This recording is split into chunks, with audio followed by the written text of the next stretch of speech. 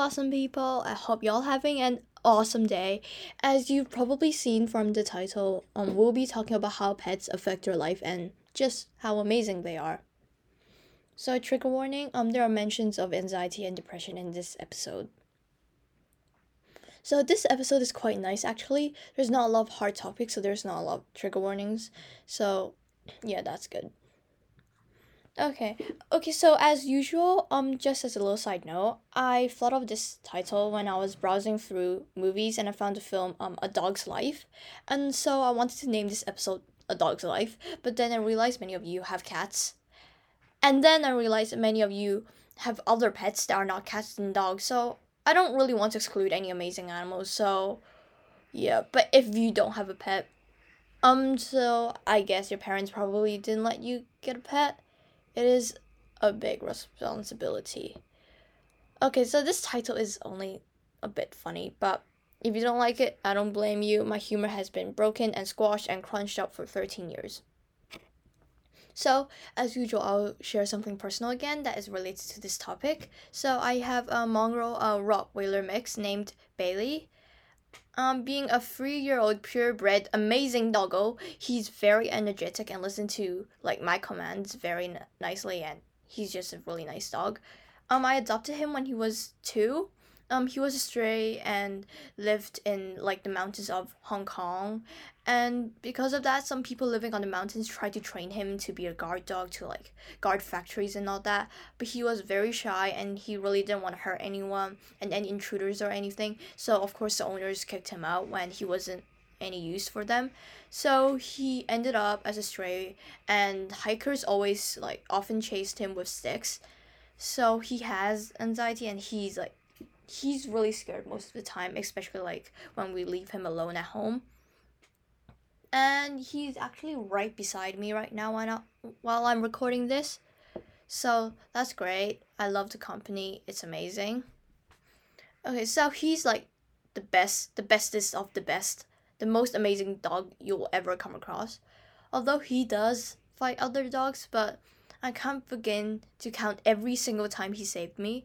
Like whether it's like a small thing, like I forgot maybe like to wear a hat or like a jacket I left on sofa. He reminds me, or like bigger thing like bigger things like a life or death situation. He helped me through through my whole life. Not my whole life because I got him a few years ago, but you get it. Like he's helped me a lot.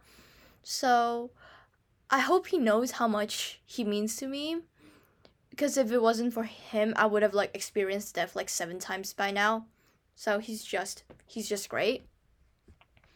Okay, in terms of pets that could help you with your anxiety, let's start off with dogs. Dogs are wolves, domesticated wolves, like modern wolves. They're like they're great pets and are usually quite well behaved. And personally, I just think chihuahuas are not that great when they bark too much and the barks annoy me a lot. But other than that, dogs are great. So in terms of pets, and like dogs soothe the pain of depression and anxiety, and give people like me a wonderful reason to live and like spread positive energy and be happy every day. Dogs does reduce anxiety and depression and stress, and it like does keep you very energized and busy. And so your dog is also your friend, so you can train your dog, give it treats, have lunch with them, or like just talk to them. It's not weird to talk to your dog. Please talk to your dog. And your dog does encourage you to walk around and exercise, so that's great. So I'm usually quite a lazy person, but I actually did do some research for this topic. So I have like a list of information here. So one of them is I found out like scientists have proven that spending time with your dog can trigger a rush of oxytocin. So oxytocin is often called the love hormone. That's a good name. So it basically helps with forming social and healthy bonds. It can also reduce your anxiety level and you will feel less stressed. So that's great. Okay, so now on to cats. Cats are very popular and they're also known sometimes as like a therapy animal or something like that, like a therapy pet, whatever. And they help reduce stress, but this time by purring or like climbing or in lap or like hugging you maybe. I don't have a pet. I don't have a cat, so I don't know. But it really depends because like dog barks are quite intimidating for some people, but cat purrs are usually known as like a really cute sound. However, in my opinion, cats are like more of an animal that puts a lot. You have to put a lot of effort yourself into caring, as in like taking the first step and hugging them, him or her. But dogs usually come to you, and like some dogs could even recognize when you're like down or stressed or in pain.